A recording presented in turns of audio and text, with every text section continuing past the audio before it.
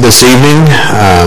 As Josh was praying and as I was listening to prayer requests and praises and things that were mentioned, there were several things that were just sticking out in my mind as I had been reading and studying on the Scripture in preparation to talk to you tonight.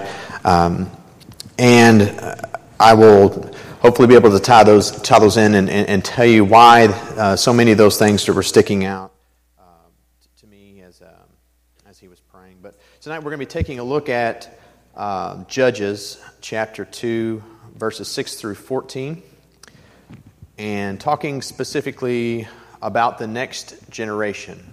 I think it's very very interesting as we start talking about the next generation of young people that are coming into the world. Just in the prayer request time that we mentioned, the two things I was thinking about were the passing of Mr. Cook and the birth of Hannah. We have those things happening every day. People passing out, people coming into the world. And as that happens, as the next generation comes in, tonight what we're going to be looking at is how do we, those who have relationships with Jesus Christ, those who know the Lord, how do we pass that on to the next generation? And how do we properly prepare them for life following Christ? Because as we're going to see in a moment, it's not something that is an automatic, obviously. It is not something that we should take lightly. It's not a responsibility that we should look at and just assume that it's just going to take care of itself. It's something that we need to be prayerfully mindful of, something that we need to continually work on in the lives of our children, and I think something that ultimately we need to trust and pray to the Lord that because He's the one who's going to be able to work in their hearts and draw them into salvation. So there's lots of things I want us to think about tonight. I've got some statistics for some research that has been done this past year by a couple religious groups and as well as a couple secular groups. But before we get to all of that, let's start where we should start, which is with Scripture, in looking at Judges 2, 6 through 14. So after Joshua had dismissed the Israelites, they went to take possession of the land, each to his own inheritance. The people served the Lord throughout the lifetime of Joshua and of the elders who outlived him, and who had seen all the great things that the Lord had done for Israel. Joshua the son of Nun, the servant of the Lord, died at the age of 110. And they buried him in the land of his inheritance at Timnath-Heres, in the hill country of Ephraim, north of Mount Gash. After that, that whole generation had been gathered to their fathers. Another generation grew up who knew neither the Lord nor what He had done for Israel. Then the Israelites did evil in the eyes of the Lord and served the Baals. They forsook the Lord, the God of their fathers, who had brought them out of Egypt. They followed and worshipped the various gods of the peoples around them. They provoked the Lord to anger because they forsook Him and served the Baals and Ashtaroth. And in His anger against Israel, the Lord handed them over to raiders who plundered them. He sold them to the enemies all around, whom they were no longer able to resist.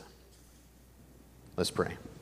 Dear Lord God, as we look at your Scripture tonight, Lord, and as we study and we think about the next generation of children, Lord, young adults that are coming up, Lord, we pray for your mercy upon them, Lord. We pray for their salvation. We pray, Lord, that you would work in and through us as we minister to them and as we lead them here in this place, Lord, that we would be continually leading them to you. Lord, we pray for your guidance now as we study your word together. We pray for your mercy. We love you, Lord, and all this we ask in Christ's name. Amen. So, millennials. What are millennials? If we ask the question what a millennial is, a millennial technically is someone who's in their 20s or 30s. Okay, so that's the general term, but really it's anyone who's been born and been coming up around the millennial, around the turn of the 2000, 2001 era. Those people would be included as well.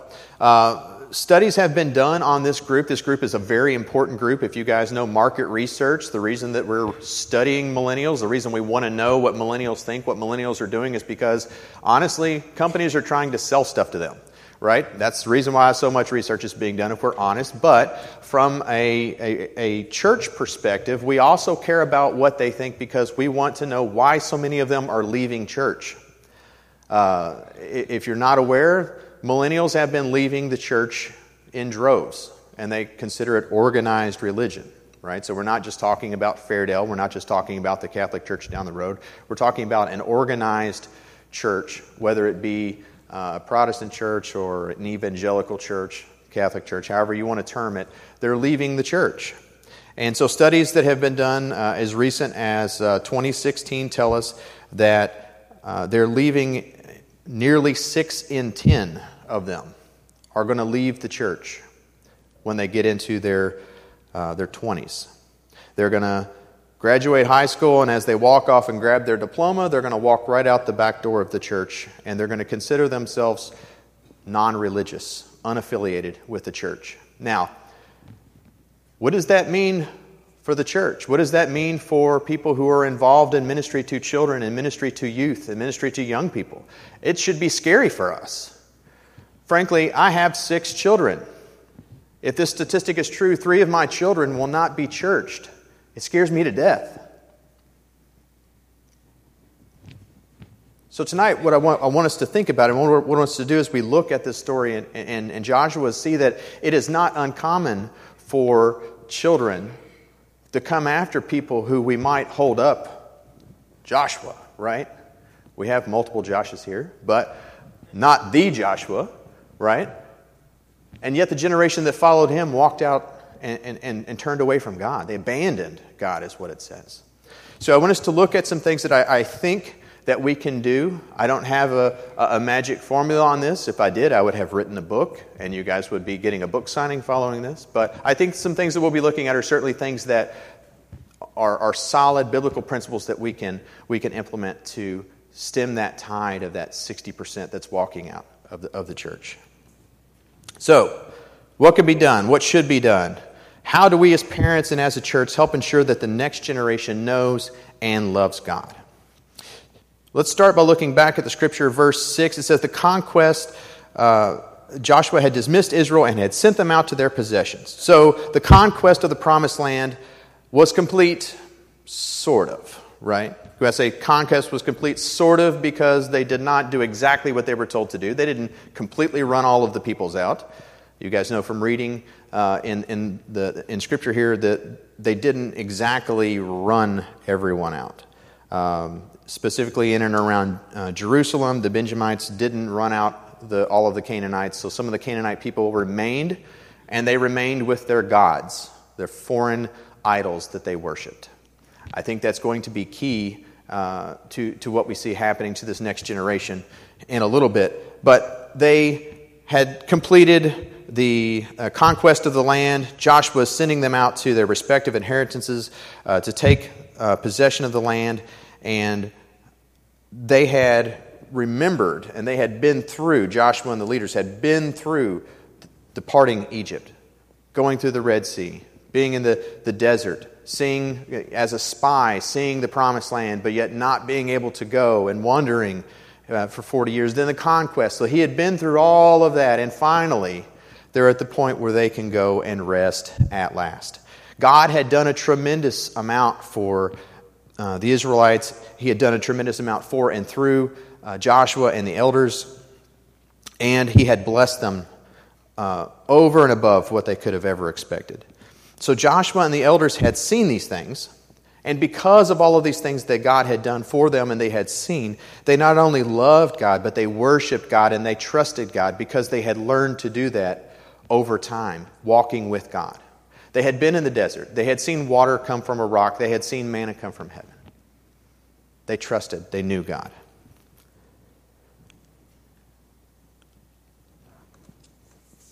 The problem was the next generation that was coming hadn't had that experience for themselves. They knew and they had heard from Joshua and the elders, obviously, the things that God had done, but they had not personally experienced it. So I think as we look at this and we look at the way that Joshua led, I would say that they set an example that could be followed. So for us today, as we minister here and as we raise our own children, the first thing that I think that we should see is that we must set an example that can be followed. Joshua and the elders were obviously setting that example in worship and in following God and in trusting in God. We must do the same as we trust and follow God. In Deuteronomy 4, 9 through 10, Scripture says, "Only take care and keep your soul diligently, lest you forget the things that your eyes have seen, and lest they depart from your heart all the days of your life. Make them known to your children and your children's children. How on that day you stood before the Lord your God at Horeb, the Lord said to me, gather the people to me, that they may let them hear my words, so that they may learn to fear me all the days that they live on the earth, and that they may teach their children to do so." So this was true of Joshua and the elders, and it should absolutely apply to us. We must teach our children by setting an example and telling them about what God has done for us. And not just telling them.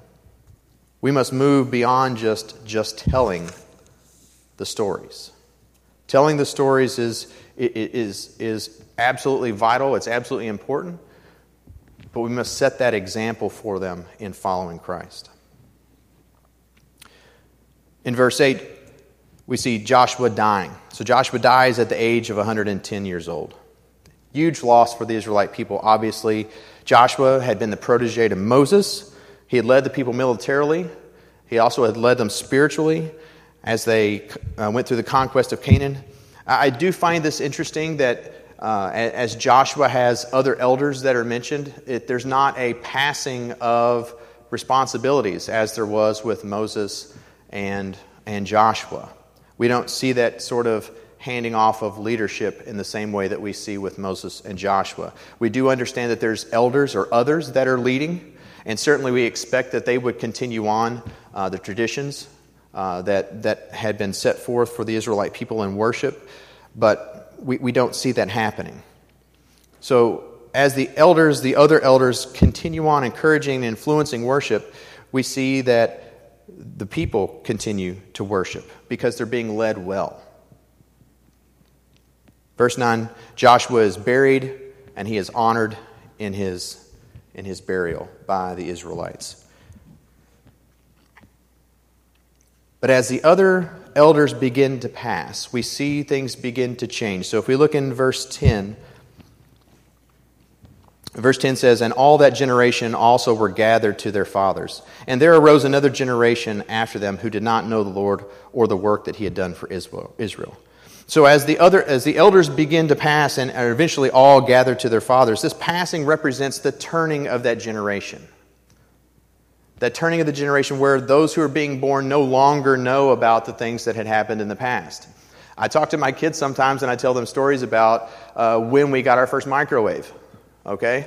My kids have no clue what it's like not to have a microwave. I can't tell you how many times, when they're talking about, so did you guys have like the internet? No, we had no internet. I didn't have a computer.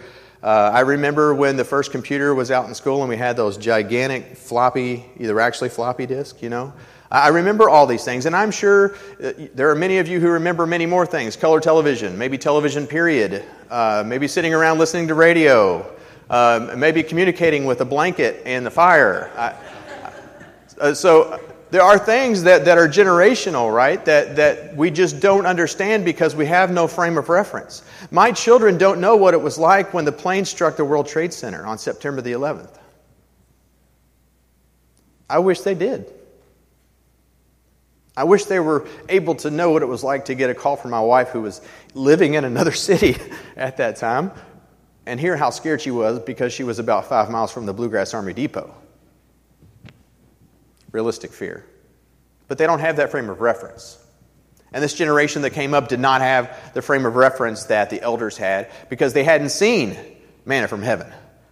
They hadn't seen water from the rock. They hadn't seen the parting of the Red Sea. They hadn't seen God working all of these wondrous things in the lives of the Israelite people. And because they hadn't seen those things, they were a generation that didn't have the same faith. Now, I'm not saying, and I don't want us to say, well, we don't see all of those miracles today, Matt, so how can we have faith? What I'm saying is they didn't believe, potentially, that those things really happened.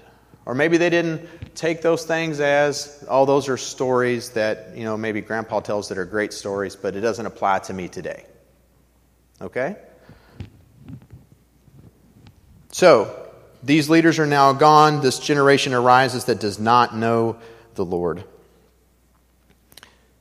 And because of that, they begin to fall away and they begin to adopt the worship of the people groups around them. Now, if you remember earlier when we were looking at the scripture, I said the fact that they didn't run all of the people out was going to be a problem. The people who were left had idols that they worshipped. Baals, Ashtoreth, poles, other things that were going to begin to draw their attention and draw them away from the worship of the true God. And because they disobeyed God back then, it became a problem again. It's like sin in our lives. If we look at this example of sin, if we have a problem, something that we struggle with, if we don't completely remove that from our life and we continue to kind of toy around with that sin, eventually we're going to fall to temptation and sin again. It's like someone who has a problem with alcohol but yet keeps that bottle in the cabinet and doesn't completely remove it from the house. It's there. It's a temptation. If it's completely removed, the temptation is not in the house, right? The ease of falling, it takes more effort to fall, right?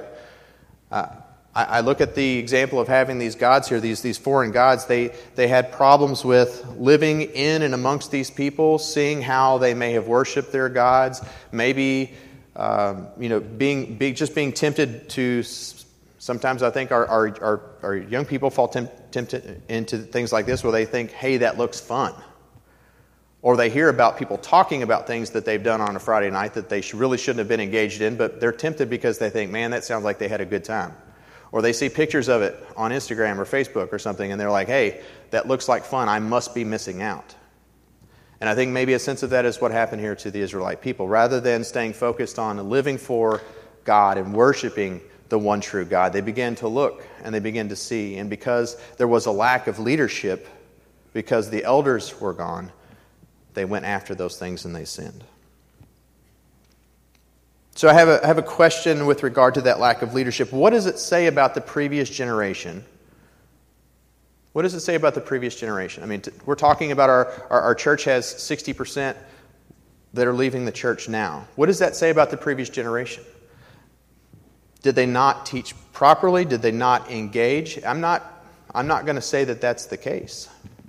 But I think we need to think because we are the previous generation. And I want us to think about how we are leading. I want us to think about how we are being an example. I want us to think about how we are teaching from the truth of God's Word into the lives of the generations that are coming up. I just find it interesting, and I don't have an answer for that. That's more of a rhetorical question. But I just think, what does it say about the previous generation? If the previous generation does not teach and disciple and lead in such a way that helps the next generation be able to continue that. So we must teach them to trust in God's Word. We must teach them the truth from God's Word. Deuteronomy 6, 4 through 9 says, "Hear, O Israel, the Lord our God, the Lord is one. You shall love the Lord your God with all your heart and with all your soul, with all your might. And these words that I command you today shall be on your heart. You shall teach them diligently to your children, and shall talk of them when you sit in your house, and when you walk by the way, and when you lie down, and when you rise. And you shall bind them as a sign on your hand, and they shall be frontlets between your eyes, and you shall write them on the doorpost of your house and on your gates." In other words, we are to teach our children, teach the next generation diligently.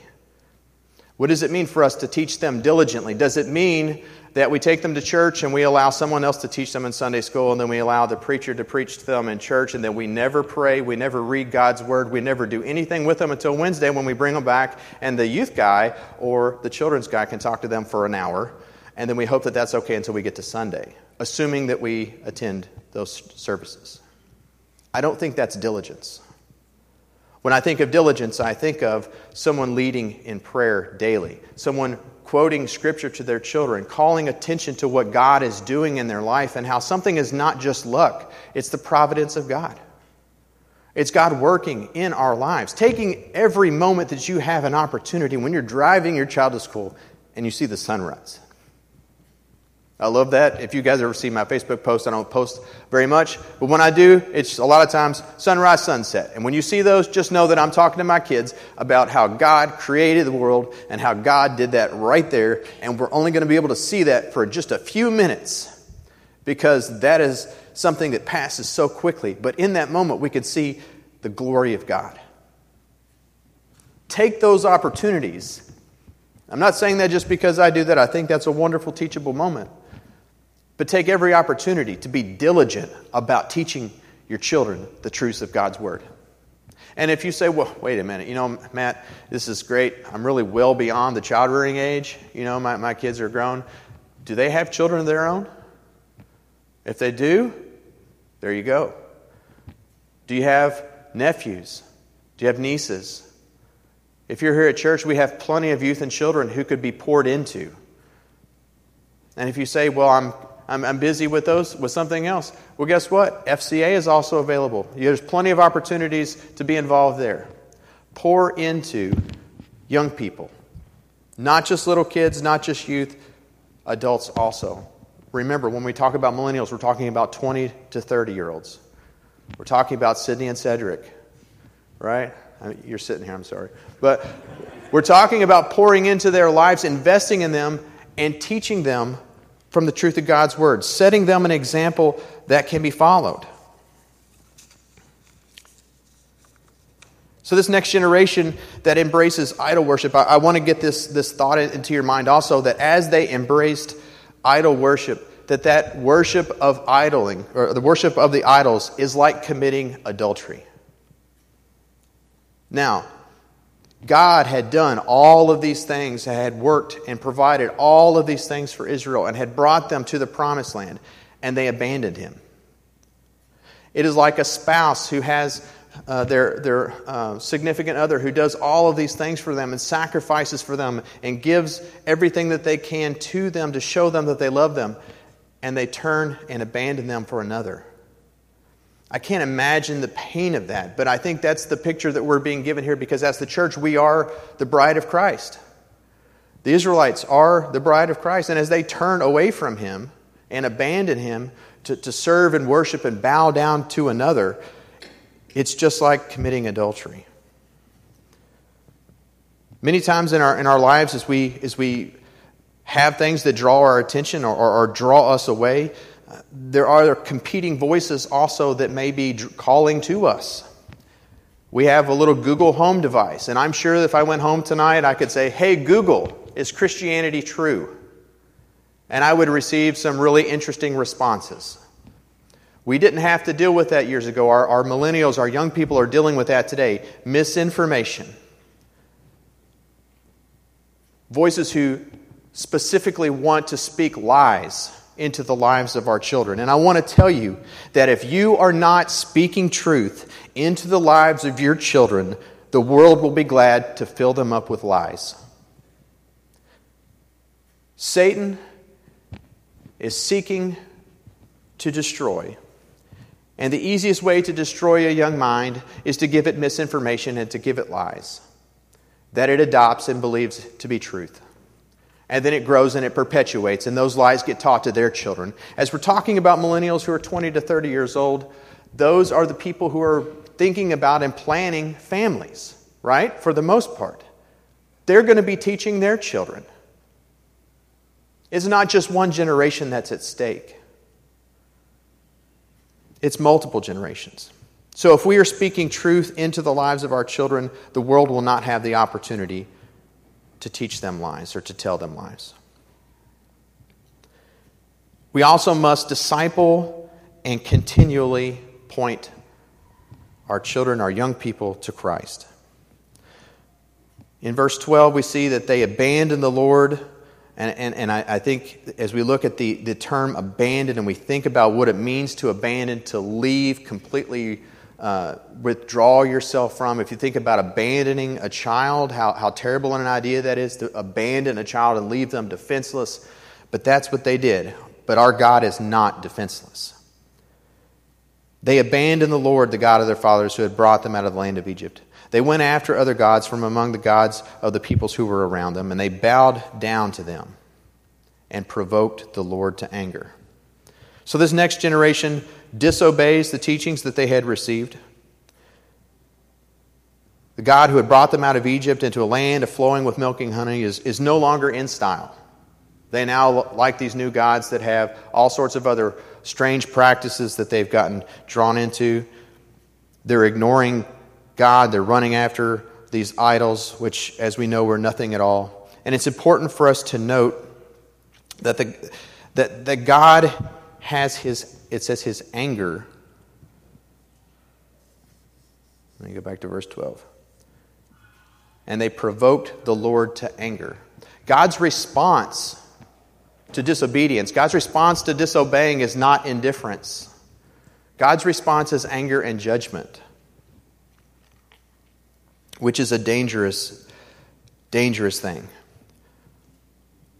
The next generation is at stake.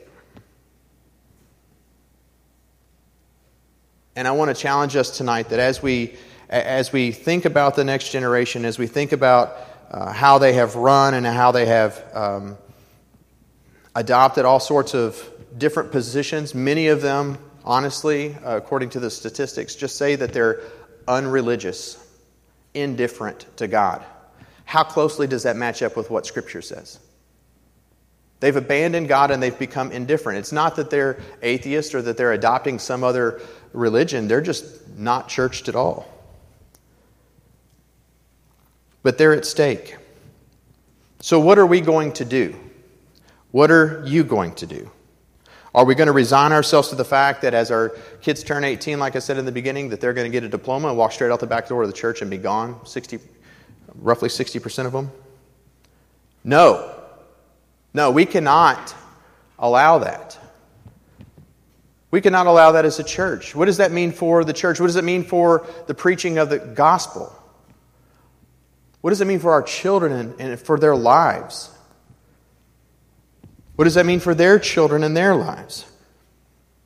I want to encourage us to do what we've talked about tonight, which is setting an example for them that can be followed, teaching them the truth from God's Word, discipling them in God's Word, and in how to live a Christian life and how to follow Jesus Christ, and continually point them to Christ. The last scripture I want us to make a reference to is one that was read for our call to worship, which is Luke 18, 15 through 17, that says, "Now they were bringing even infants to him, that he might touch them. And when the disciples saw it, they rebuked him. But Jesus called to them, saying, 'Let the children come to me, and do not hinder them.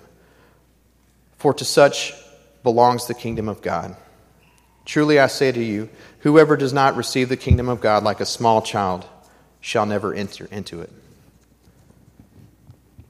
We must contend for the lives of our young people. We must contend for their eternal lives.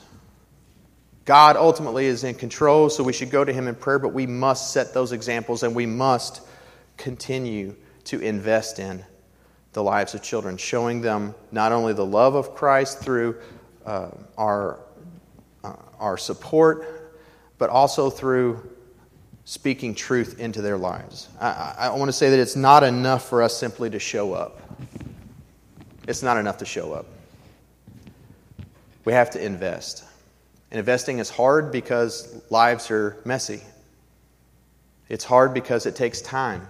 It takes our resources. It takes our money. It takes lots of things that we may not feel like we're adequately equipped to do, but God is adequately equipped to do through us.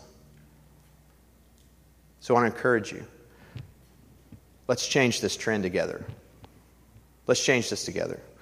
Let's pour into our young people. Let's disciple. Let's find people who we can encourage, who we can speak truth into their life, who we can come alongside and help them understand what it means to be a Christian, what it means to follow God. Because what's at stake is eternity for them and for their children. Let's pray. Dear Lord God, we thank you for this night. We thank you for allowing us to be here, Lord. Lord, we just pray now that as we seek to minister to our children and our youth and our young people, Lord, and as we seek to serve them, Lord, and lead them to you, we just pray that you would give us strength, give us wisdom, Lord. We pray that you would guide us. And we ask all this in Christ's name. Amen.